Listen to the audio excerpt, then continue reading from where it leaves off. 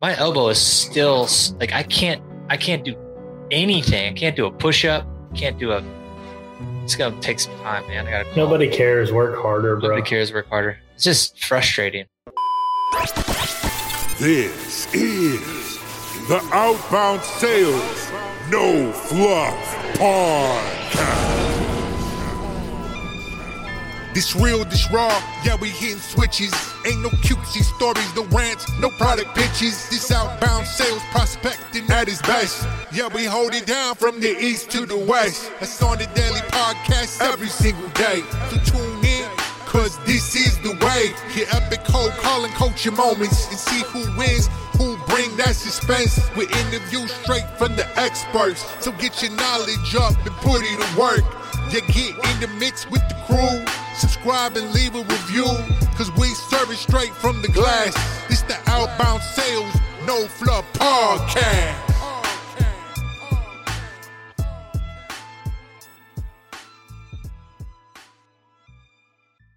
Rick has a really good question here. Rick, this is good. So you're saying if you can't build a list or you can't find the actual person that handles the role.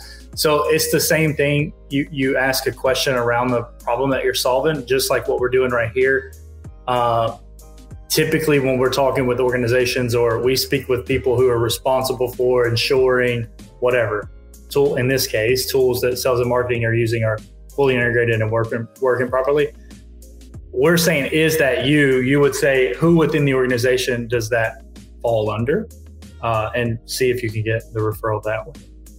Yeah, and if you're struggling to get the owner's details, that's really interesting. So I'm not sure who you're targeting, but that's a very interesting challenge. Usually that's one of the easiest names to find. It's on their website. You can even skip trace the address of the company to find the owner information from registration, things like that. Lots of ways to get to that data. But if you absolutely can't find it, you have to go through a gatekeeper. Yeah, you can definitely engage in the conversation. Like, hey, wondering if you could help me out for a moment. And then as Justin mentioned, hey, we work with companies that solve these problems. Now, they're probably not going to refer you to the owner. So you're not going to get an owner name there because they're gatekeepers for that reason. And if you can't find the owner's name anywhere, there's a good chance that individual doesn't want to be reached.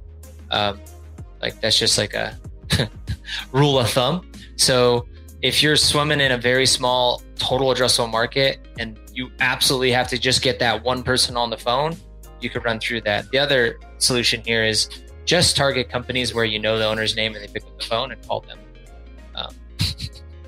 Start there first and work it backwards. Generally, a market is big enough where you don't have to waste your time with those types of actions. But again, if you're super, super small territory and that's what you got to do, then good old fashioned, who's in charge of, et cetera. That's exactly how I built this process 15 years ago, selling performance marketing, SEM, pay-per-click. Literally would go to a website, find a number, call and say, who's in charge of your digital marketing, pay-per-click advertising, right?